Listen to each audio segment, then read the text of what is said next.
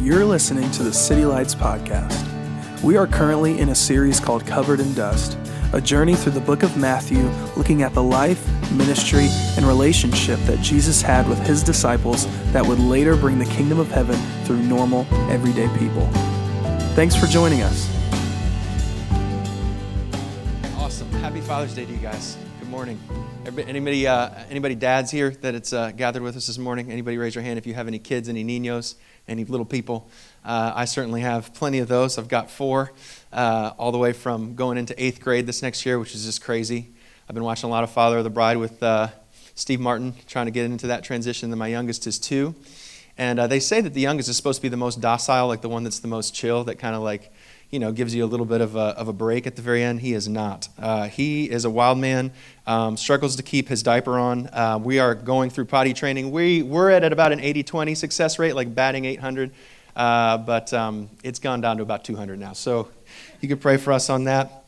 But happy Father's Day to you guys. My dad, Kam Chow Wong, the bull is what they call him in Chinese, has been visiting with us. And so our party has turned into an absolute extravaganza. Usually we have 6 people in the house, and I think over the weekend it was something like 12. And my dad's name really does mean bull in Chinese, Wong Gumzhou. And he was born in the year of a bull. And he's turning 70 this year. And so I think he's gotten, like, if he had any kind of hesitation to being who he wanted to be and say what he wanted to say when he was in his 30s, he certainly doesn't have any of that in his 70s. And he kind of says and does what he wants. And so he signs his name at the bottom of emails, the bull, which is pretty ballin'. If you're an Enneagram person, he's an 8 with an 8 wing. I don't know if you guys, if that rings a bell, but he kind of just runs through walls. He doesn't go around. He doesn't climb over. He just goes through the wall, physically, emotionally, all those sorts of things. But I always could feel the presence of my dad when he's around. I don't know if that's just because of his personality or because he's my dad, but I always knew where he was. I always knew how he stood on things. I always knew what he stood for. I always knew what he would say. I wouldn't really have to ask him. I already just knew like what he was about. We were in the pool the other day, just yesterday at the pool, and the way that he, like he has so much militance inside of him, like the way he plays Marco Polo even sounds like he's giving out marching orders. You know what I'm talking about? He'll be like, Marco, Polo, let's right, all right, let's go, ha, ha, ha. He served in the military for 1 year, and that was all that he needed. He just needed to make sure to do that. He was a lawyer, he was a police officer. My dad was a hero to me, I remember these punks in the library one time in New York where I grew up, started like knocking over the displays of the R.L. Stine Goosebumps books, and he was like, hey, what are you doing? And they were like, get out of here, you old man. And that was it. He snapped. He chased them all the way around the library, and the next thing I knew, the police escorted him up the steps, and he was like, let's go. It's time to go. We can't be in the library anymore. I remember he shouted down this guy. We were in Oshkosh, Wisconsin. In the middle of the night, we had just gotten done playing hoops at the gym, I think, and he saw this guy, and in the street light, he was like ready to like hit this woman. He was like in this fight with this woman. He was like, don't ever do that. He like went up to him and yelled at him, and the guy said that he had a gun. And my dad, I was like scared, and I kind of knew he was scared too, but he like stood his ground. And the lady ran away, and the guy ran away. And I was like, why didn't you fight him, Dad? And he was like, that's okay. We're going to write the police report. It'll be way worse. And so he sat in the police station and got that done. I could always feel the presence of my dad. I always knew where he stood on things. I always knew like where he was all the time. And there's things I can remember my dad told me 30 years ago that just stick with me, for better or for worse.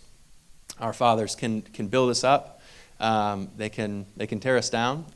They can speak identity to us. The thing is that dads, like the Father, like God the Father, they protect us, they provide for us, but they also have the power to promote us in our identity.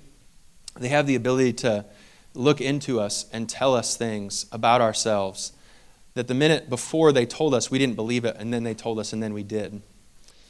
I remember when I was going to quit Southside High School, I was 2 years in, and I called my dad, and he said, I had told him the whole thing, and I was like, I can't do it, and like I thought I was going to be a good teacher, and I can't figure it out, and I think maybe I just like missed my calling. And he was just kind of like, if you quit the job, this challenge will be at your next job. I think you should stay. And then I picked up the phone to tell him basically I was going to quit, and hung up the phone, and I kept on going for 3 or 4 more years and just found my passion and found a joy that I never would have found without the words of my dad. The words of our dad are significant. And Father's Day is hard and painful sometimes. Many of us in the room have lost kids. Many of us in the room don't have relationships with our kids the way we'd like, don't have relationships with our dad the way that we'd like. There's a lie in that really says that because of that, somehow we are ill-equipped or further off from following God or walking to our purpose. And the reality is that no dad's perfect, and every dad fails. I'm a dad and I fail, and you're a dad and you fail, and our dads fail us. And part of life is figuring out what to thank our dads for and what to forgive our dads for. And sometimes there's a lot of counseling in that. But I just want to encourage you, wherever you are with your dad, if you know him, if you love him, if you are hurt by him or having a hard time in the relationship, that dads just reflect God. They're not God. And that our God is perfect and lacking nothing. And so if you had a great relationship or a bad relationship, you're no more further off, because all of us only have broken and fogged relationships compared to ultimately God the Father, who has a perfect relationship with us through his Son Jesus Christ this morning. And that's really what Father's Day is about on a spiritual level. I just have a quick message to share. I think it's pretty simple to share with us today. But it closes up our series, which is cool, in Matthew 28. If you want to take a look at it, you might have the verse memorized. You know, it's something that has probably been preached to you several times. It's the first time. I think hopefully it'll be encouraging to you, because these words are not just the end of the book; they're the end of Jesus' life. Like, it's his final words that he gives his disciples. Like, all through the last couple of months, if you're just joining us, let me just catch you up. We've been looking at Matthew. Through the books. It's been about 25 different weeks of messages focused on the topic of discipleship. And the name of the series has been called Covered in Dust. Covered in dust is a discipleship term. It just means that following Jesus isn't just about knowing more stuff. It's about knowing the rabbi. It's being covered in the dust of the rabbi. The rabbinical tradition meant that you would follow your rabbi wherever he went, and you would be covered in everything that he said and did. And so you wouldn't just be a learner or a student. You would be an apprentice, kind of. You would watch what he would say, and you would say what he would say, and then he would do something, and you'd try and do what he did. And so that's what this whole series has been about, is what does it mean to be covered in the dust of the rabbi of Jesus. And today, there's this passage. I'm just going to read it, and it'll be on the screen for you as well. The closing remarks of Jesus to his disciples summarize all that it is that he's been doing with them this whole time.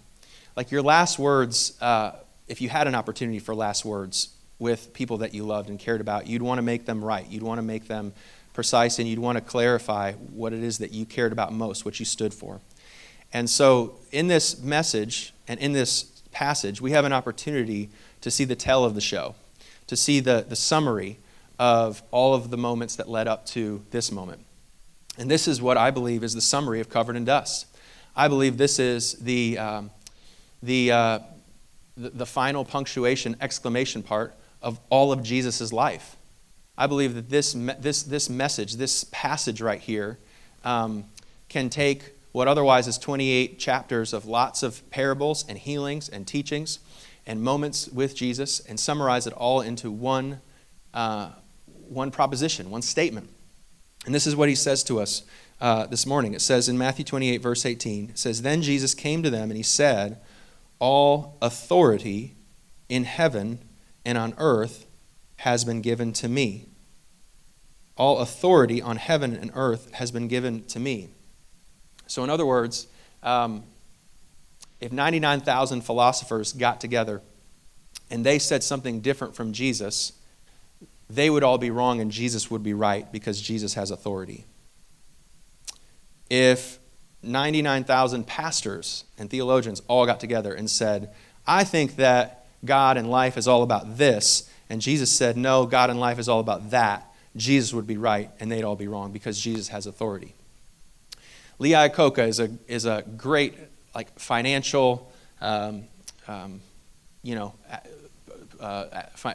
business kind of mogul person who has accumulated tons and tons of wealth over his years, made all the right decisions, or mainly great decisions at the right times, has an incredible amount of wisdom and vision when it comes to finances, and Jesus has more than him. The Beatles, some time ago, wrote some great songs, and on the Johnny Carson show one day said that they are greater than Jesus, and they were wrong, because Jesus writes better songs than the Beatles. You see what I'm saying? It's not just a position, it's authority. And authority can't be taken, it can only be given. And so what he's saying is that Caesar and Alexander the Great and Muhammad Ali, or whoever it is that has done great things in this world, they all had to take their authority from somebody else.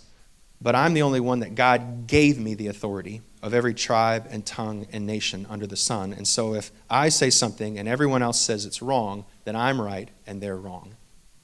I have authority.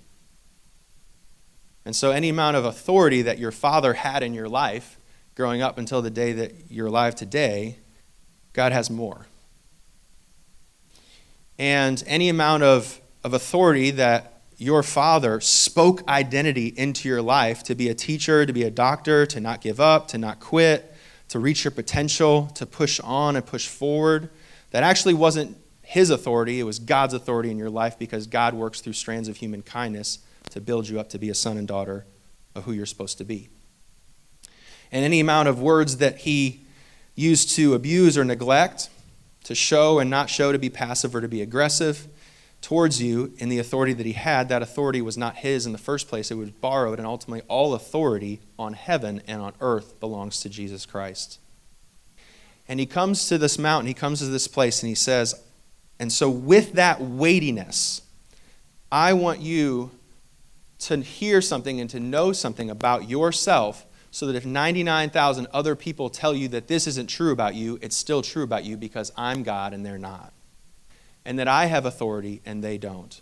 That I hung the moon and the stars and they didn't. That I was at the foundations of the world and they were not. And I formed you and I made you, and no matter what your voice says or the voice of any one other person that would try and borrow or take authority from you, I'm the ultimate authority, and so you'll listen to me. And so he says, I have authority in this place. And he says, with that authority, this is my commission. This is who you are and what you're about. Because you know me, because you follow me, you're going to go make disciples. In fact, you're not only going to make disciples, you're going to make disciples of all nations, of every tribe and tongue under the sun. There's 16,000 different ethnic groups that are gathered under the sun today. And he says, you're going to have a hand in changing all of those people. He says, not only are you going to change them, but you are going to reach them, you're going to influence them, you are going to be so much like me and walk in an authority that I'm going to give you in all these places, so much so that once you get there, that not just like their government would change from like monarchy to democracy, or their economic system, like not just like their behavior is going to change or their politics or whatever, like their whole identity is going to change. Like this is what it means, right? To be baptized in the name of the Father and the Son and the Holy Spirit. Like to change someone's name, if I said your name's not Roger anymore, it's Pat, that's a pretty strong change. It's not like, hey, on Tuesdays will you come to small group with me? It's like an identity change. For many of these 16,000 ethnicities, getting baptized means that you don't have your old family anymore. Like it means that you don't have your old house anymore. You don't have your old identity. Like it's not just a superficial cosmetic change, like go get a haircut or wear a different outfit. It's like an inside-out change. And they're going to be baptized in the name of the Father and the Son and the Holy Spirit. And he says you're going to teach them. And for me as a teacher, I'm like, oh, that's exciting. I think I could teach some things, break out a few diagrams, do a couple charts. But then he says, not only teach them, like so that they know something, but actually so influence them with your teaching that they're going to do something and be something completely. They're going to obey everything that I have commanded. So he sits up there with 11 of these guys. One of them just defaulted and took his own life because he betrayed Jesus. Some of them don't believe that he really is the Messiah yet. Some of them, it says, they were worshiping just a moment before, and it says explicitly, just before this Great Commission, they doubted him. Many of them still are waiting for him to come and topple Rome. None of them have the Holy Spirit fallen on them because Pentecost hasn't happened yet in Acts chapter 2, and yet he tells these 11 naive, young, ill-equipped people, go change the world. I'll see you when you get there. All authority has been given to me. I'll see you when you get there. Go and make disciples. Go and make disciples of all nations. When Kyra was little, we were talking about this passage this week, but she used to be a violin player. You guys didn't know that, but she's pretty killer with the violin. And Kyra's a strong personality. She's like a quiet 8. She's like my dad, but she's more like quiet. And so she actually, let me tell her testimony real. One day she'll be up here and tell it. But she came to Jesus this one time because the time that she came to Jesus was because her family was all going to church, and her sister Ashley was so scared because Kyra would never want to go to church that Kyra didn't know Jesus, and so she'd cry all the way up to church. Kyra doesn't know Jesus, and then cry all the way home. She still doesn't know Jesus. And Kyra's like, I just do church by myself. I'll be in my room doing whatever I want to do, playing with I think she was 8 years old. And so she said she was in her room, and one day she just felt so convicted and so compelled that she wouldn't go to God's house on Sunday morning when she was 8 years old, that right then and there by herself and never looked back, she decided to follow Jesus.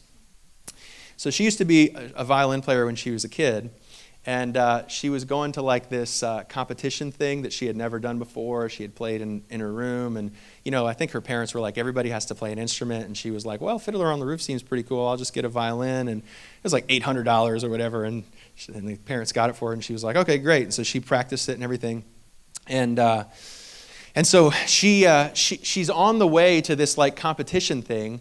And she just keeps saying, I can't do this. I can't do this. I can play in my room, but I can't play in front of people. I hate this. I hate the violin. I hate all this, and I'm not going to play the violin. She's just like the 8, but the quiet 8. She's like, I'm not going to do it. And her dad pulled over to the side of the road, and this is what dads do, and this is what dads need to do, and this is what encourages me to do on a more continual basis. But he looked at her in the eye and said, I'm not moving this car until you tell me that you can do this. And Kyra said, no, I'm not doing it. She ate it all over it. She just did the 8 challenger thing. She's like, no, I can't do it. And the more you say that I can do it, it makes me say I'm not going to do it. And he just kept on looking at her the way that only a father can. You can do this. You can do this. You can do this. Jesus' commission is significant because this is what happens at the very end of the passage. This is a very simple passage, and I'll wrap it up in a minute here, but in verse 20 it says, I want you to teach them to obey and do everything I've commanded you to do. And then he says this, and surely, he says, surely I want you to know I have all authority, and surely I will be with you always until the very end of the age. Jesus makes sure in the end of his great statement, his great commission, that not only does he infer to her that to the disciples rather, that he has all authority, that his word is greater than any other word, and his opinion is more valid and legitimate than any other opinion. And he says, and surely as you do this thing, you will not be alone.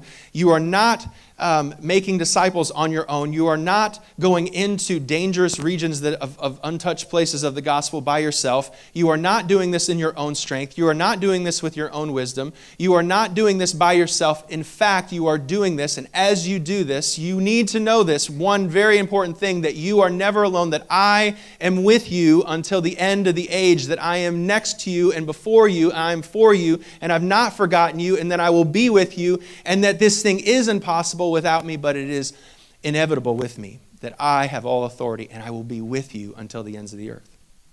In fact, Paul, one of the great apostles who helped to spread this very message from the Great Commission, said several times in many of his letters, I preached dumber than I usually do to show how much more strong he is in my weakness. I think that sometimes that God has us take, these personality tests that I've been talking about this morning, whether it be Myers-Briggs or Enneagram, whatever else, because I think sometimes he likes to point at things that we're strong at.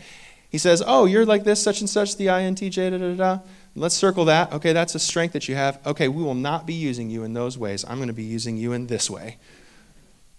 Because it's not about your strength and what you are going to do by yourself with the 11 or the 12 or the 120. It's about me and my strength because I'm the one with authority, not you, and I'm the one with power, not you, and I'm the one that's with you that's going to see this thing through. If you see that making disciples is an impossible task, that's good because it is an impossible task without me, but you can do this, so go and make disciples.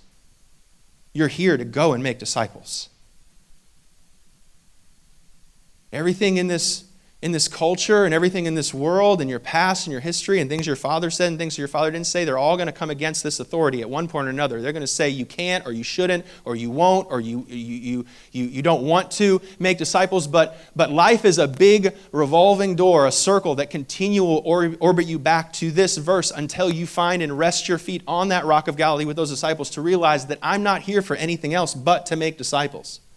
Have you ever thought about the fact that heaven is a utopia, right? Heaven is a perfect place with a perfect Father and only uninterrupted joy and intimacy. Of Psalm 16, as Timothy was reading earlier, perfect joy and portion that is uninterrupted in heaven. Have you ever stopped to think about the fact that if God loves us so much in a perfect world, why wouldn't He just beam us up today? I mean, all the things that we are thinking about right now, like we hope that summer break goes well and we hope that there's going to be, not too many kids in the swimming pool. We hope that, we're going to get vacations. We're hoping we're going to get our work done. Like all of those things are in full-fledged fruitfulness and health up there, but yet we're still here. It would be an important question to ask, right? Like, why are my feet on this earth? And why is my heart still beating? What's my purpose here? I mean, that's how you come up with vision, right? Like you have to ask yourself, like, what if this didn't exist? Why do we need to be here? And Matthew 28 is so clear. It's this simple. You're on earth to make disciples. Because disciples don't get made in heaven. Disciples only get made on earth. And the reason why He has all authority on heaven and went down to the grave to take the keys back from Satan that Adam gave to Him to raise up an authority again just before the passage in Matthew 28 is so that with authority He can say, you're not here to store up money, but to make disciples. You're not here to live comfortably. You're here to make disciples. You're here because in northern India, only 0.5% of northern India are gospel-believing Christians. And you're here because of them. Because the gospel doesn't just disciple people on its own. Gospel disciples people through disciples. And He's saying the reason why you're not in heaven and the reason why your feet are here on earth is because you can't disciple people in heaven, but you can disciple people here on earth today. And that's why you're here. And life is a big orbiting, revolving wheel until we figure out and come back to the mountain of Galilee to hear this commission, to hear this command that we are not here for ourselves. We are here to make disciples. We will not be satisfied in building ourselves up and our life up because that's not what we're wired for and that's not what we're made for. We're here to make disciples. The one that has all the authority, that hung the stars, the one who tells Lee Iacocca what to do, the one who tells Elon Musk what he's thinking, He's the one that made it all. And so His opinion should matter more than theirs. And He's saying, with that authority, I'm going to tell you who you are and what you're designed to do. You're here and designed to make disciples. You're here to pour into lives. You're here to build people up. You're here to help others get to Jesus. You're here to build up others' lives and not just your own. This is what your purpose is. Have you figured out what your purpose is? Have you understood why you were born? What your identity is all about, is to make disciples. And so this is the sermon in a sentence, the one thing that I want to say today. It'll be up on the screen about the Great Commission. And so this is what I see. The Great Commission, as it comes, it speaks to what we're about. It speaks to our purpose. But it doesn't just do that. The Great Commission for somebody that's lost and confused and not understanding what their day is for and how to steward their emotions and why they're here on earth finds in the Great Commission a great calling, a reason for living, like a God-destined design for who we're supposed to be. But it doesn't just do that, right? Because Jesus could have come down and given the Great Commission in 45 seconds and gone back up to heaven. He didn't come to give us another fact or another thing to do. We've got to ask ourselves, like, Jesus didn't live here for 5 minutes or 45 seconds. He lived here for 34 years or 33 years because he didn't just want to tell us about a way to the Father. He wanted to show us a way to the Father because he is a good friend and a good father in that way. He only says what the Father says and only does what the Father says. And so he walked down on this earth, was tempted by the devil in the desert, was given to 34 years of life and ministry to show us the authority that he always had. And with that authority, he not only calls us, but he positions us to say, you can make disciples. The Great Commission is not just a statement to call us to the Great Commission. It's a statement to empower us to know that we can make disciples in the Great Commission. It's not just a statement to call us to something. It's a statement that tells us we can do something, to remind you, because you will be discouraged. You will be disillusioned. You will be hurt. You will be confused. You will be tempted in every other way to listen to other people's authority and other people's word. But the Great Commission tells us otherwise, that we are called not to do every other thing under the sun, but to make disciples, to be and make disciples. So I have 5 simple things that I believe can empower us today to make disciples. I believe it's our calling, I believe it's our purpose, and I believe that we don't get any of it done without him. The only thing that probably matters in all of that statement is the fact that he is with you even until the end of the age. These are 5 simple things that I want us to look at this morning. And so a lot of times I think that with discipleship, people have a lot of what's in their life. They need more how. And if I explain what discipleship is, as I've understood it, and maybe you've understood it, is that discipleship shows us how to follow Jesus, not just that we should follow Jesus. It shows us that we can follow Jesus and that we have what it takes to follow Jesus. I think that most people, particularly in the South, are not following Jesus because they don't know they should. They just don't know that they can. And they need somebody to show them that in 2019 that they can follow Jesus and not lose their mind. And they have the authority and the power to walk out and follow Jesus. And so, for example, on the very top invitation, which we've been going through these one by one in the whole Covered in Dust series, but Kyra was the first person to teach me that I could pray to Jesus like he was a person and not read a script. I remember specifically the very first time that we ever prayed together, it started off like, Dear God, Father, I'm scared. I really hope that this happens. Amen. And you're thinking like, oh man, what was the prayer that like set your life on fire? Was it Billy Graham? Like, was it T.D. Jakes or something? Did somebody just wash in and just like kill some prayer and then that like ignited the church for prayer? No, it was like a dear God prayer. Because why? Because that prayer wasn't just a what, it was a how. It was like, do you know how to talk to people? Then talk to God that way. That's how your Father loves you. You can speak to God that way. And when somebody does this in our life, when somebody opens up their life and shows us not a perfect example, but a living example of how to do this, all of a sudden, like, we don't keep track of this and we don't, write it down and say, on this day I remember that Kyra prayed in such and such a way and now I'm going to pray for this way. But what happens is we are hardwired to want to follow things that are not perfect but doable. And when somebody shows us, presents to us a model, a life worth imitating, something that you can actually do, that's 9 times out of 10 way more empowering than something perfect that you can't do. And so maybe the fact that you're not great at praying out loud is your benefit and not your weakness. And maybe one of the ways you can start discipling people today, not tomorrow, is just by inviting somebody to pray with you. I have a good friend, Kristen Walker. Many friends in here have known Kristen Walker and love Kristen Walker. She's a dear friend. And she is famous for saying this, that people love a personal invitation. And I would concur to that. Maybe 6 times out of 10, people will turn you down on a personal invitation, but they will still always 10 times out of 10 feel honored and blessed that you saw fit to invite them to do something.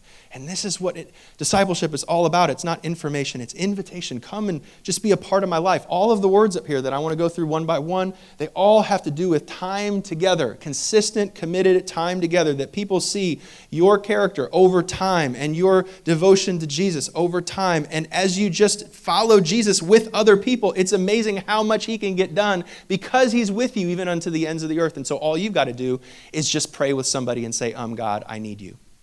And you might have just changed somebody's life. Can you think about that? You don't have to be a perfect example. You just have to be a living example. You have to be a willing example, an available example. Would you pray with somebody? Jesus started to change all of Galilee, and everywhere that he went, they clamored around him and talked about him. Why? Because he didn't change his method. The first thing he would do for people was pray for people.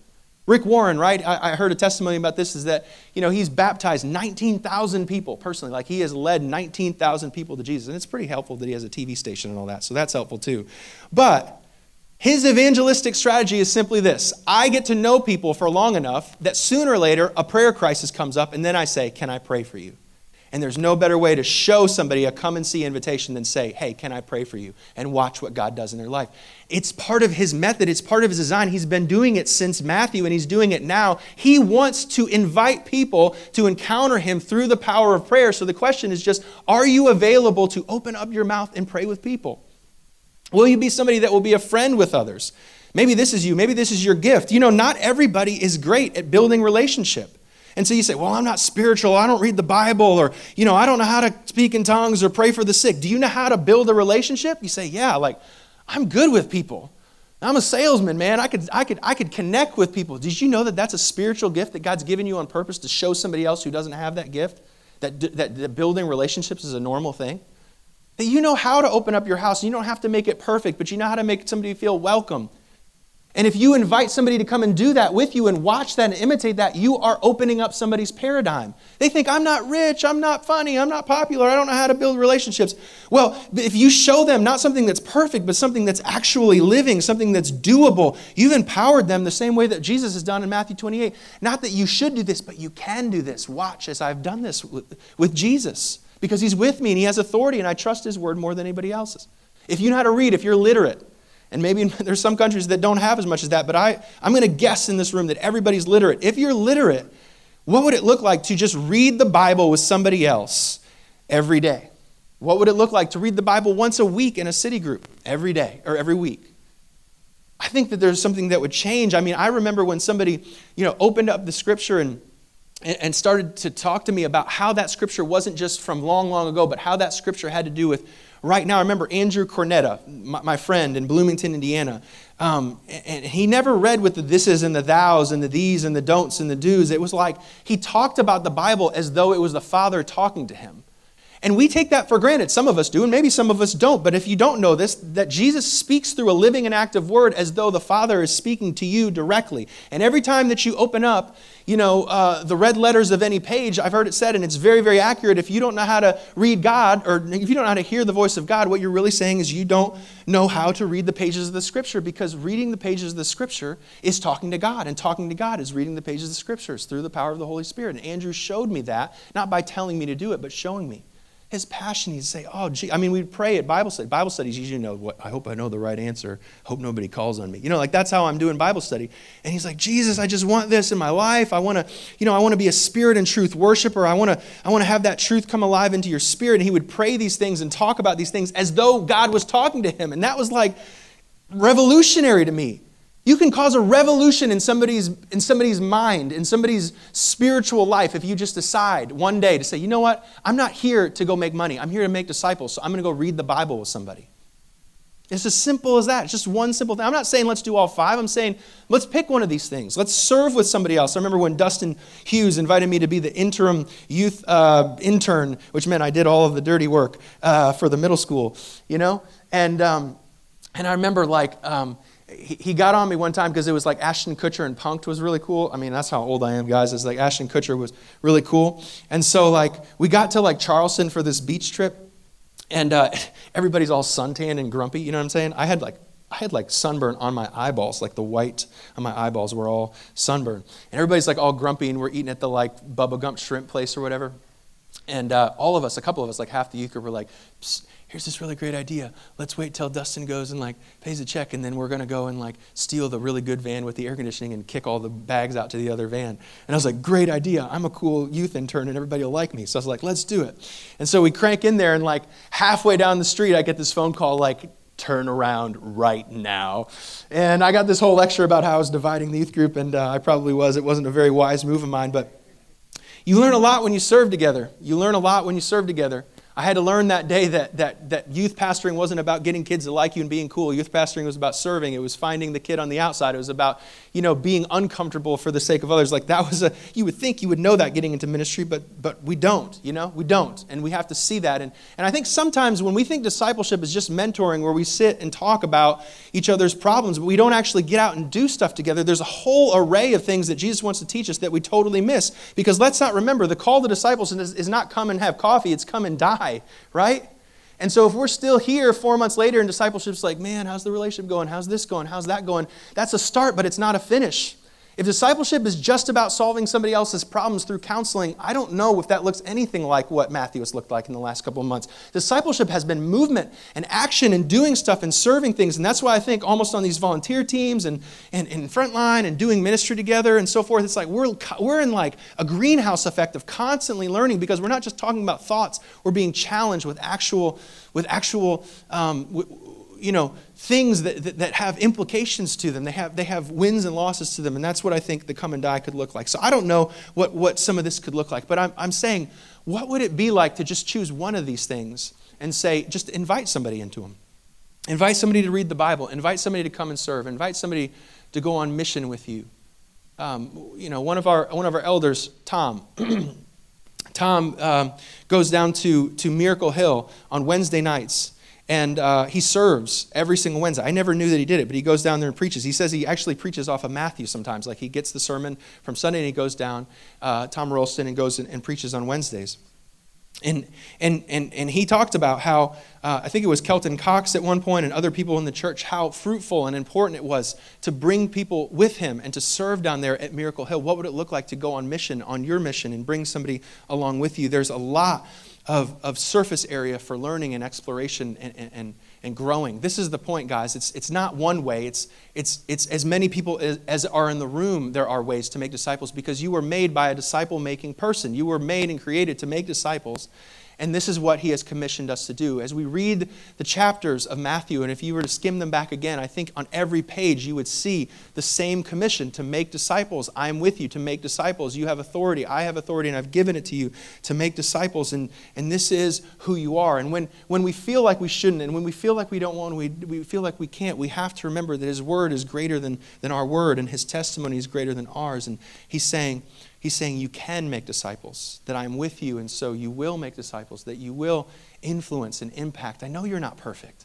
I know you don't have it figured out. I know you don't know how to read the Bible. I know you don't know how to pray out loud. But I'm going to show you because I'm a good father, and I'm going to speak purpose into your life. I'm going to take your imperfect but living example. I'm going to put it on display, and it's going to release power into somebody else's life, not because you're perfect, because I'm perfect in you.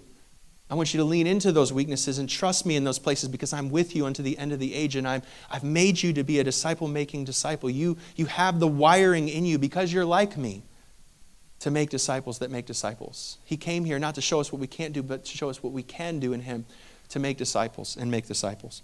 This is our intentional question this morning. I'll have everybody stand and we'll close in worship this morning, but it's a simple question. Who are you discipling and who is discipling you? We're actually going to take a break from messages. This next Sunday, we're going to worship this next Sunday. It's going to be a fantastic time. You guys are going to have a break for me talking, which is going to be good for you. But we're going to worship, and we're just going to go directly to the voice of the Father. If you struggle with anxiety or worry, I'm telling you the answer is worship. The answer is coming into the presence of God and hearing the voice of God. It's not another sermon. It's feeling the love of God and his presence release us from fear. And so we're going to spend time doing that. But the next 5 weeks after that, we're actually going to have a couple of different volunteer leaders that are here at City Lights come up on the stage to share with me in terms of sharing messages in the next couple of weeks beyond the worship morning to talk about these 5 things, these 5 exact priorities, values. The name of the series is going to be called 5 Family Values. And we're going to explore through the book of Acts chapter 2 rather, just that one portion, all of these values in life, because what I've seen is really cool about this passage as well as the passage in the book of Acts is that disciple making isn't about you going to find in somebody else and make disciples. Disciple making is about a family of disciples making disciples. It doesn't take a disciple to make disciples, it takes families to make disciples. And what we see in Acts chapter 2 is not a perfect example, but a living example. A family that is devoted to the rhythms of grace, of giving, of being devoted to the scriptures, of being devoted to fellowship and prayer and praise and thanksgiving. A template, a blueprint, not the only way, but a living way that the Holy Spirit fell on a group in Jerusalem and they changed the world because of it. They were simply devoted to some of these 5 practical rhythms to come and see. Come and see how good He is, to come and be, just belong. You don't have to be or do anything. Come and know and follow Him. Come and die and come and make disciples that make disciples. This is what we're made for. This is our purpose. This is what I believe we have our feet on this earth for the next 30 and 40 and 50 years. This is what we are called to do. And so over the next couple of weeks in July, we're going to be looking specifically about practical examples. I'm not talking about being Billy Graham. I'm talking about going to the same supermarket and smiling at the person that checks you out. I'm talking about, having a 5-minute devotion could change your life and change the trajectory of your family's life and your neighborhood's life if we would just commit to the simple practices, not perfect, but simple practices of discipleship and family. These are some of the things that I want us to talk about in a discussion, not a sermon, a conversation. How are you learning to make disciples? That's what I want to know from the people that will join me on the stage. And I want to share my heart, and I think it's going to be a great time. So if you're here and around in July, I would love for you to make every single one of those. We're going to talk about that for the next couple of weeks. Let me pray for us as we close up this series and worship this morning. God, I ask in this closing moment as we just worship, you do something special in the lives of the people gathered here. I think it just shows a faith that your Matthew 28 message is alive today, that there's people in this room. I mean, that 11 people in Galilee somehow translated into this room. I don't know how that happens except that you're with us, God. And so for the purpose that you drew each one of us, not to do the step of the person next to us or the step of the sermon that I shared today, but the step that you're calling each person to, God, would you not just give a calling, but a boldness, God, a commission, God, an empowering, a sense of not just that I'm calling you, but that you can do this thing, and give a igniting empowerment to the people that are here in this room. And so as we praise and as we close our time in worship this morning, I ask that you would do that spiritual work, that you would bring increase, that only you can do that. I ask that the authority that you spoke with in that passage would just somehow resonate deep in our heart, that even all the opinions of ourselves or all the opinions around us about who we are and what we're about would begin to kind of fade away. That your voice would increase and the voice of the world and of fear would begin to decrease. And God, that you would ignite us for a faith that would be sent from this commission to go and make disciples. And so I thank you, God, for our time this morning. And I thank you for your power that is poured out on this place because of who you are and because of your promise to us. In Jesus' name. We at City Lights are so grateful to have worshiped with you today. We are a church that exists to be followers of Jesus, who are devoted to building family, blessing neighborhoods, and bringing good news to the nations.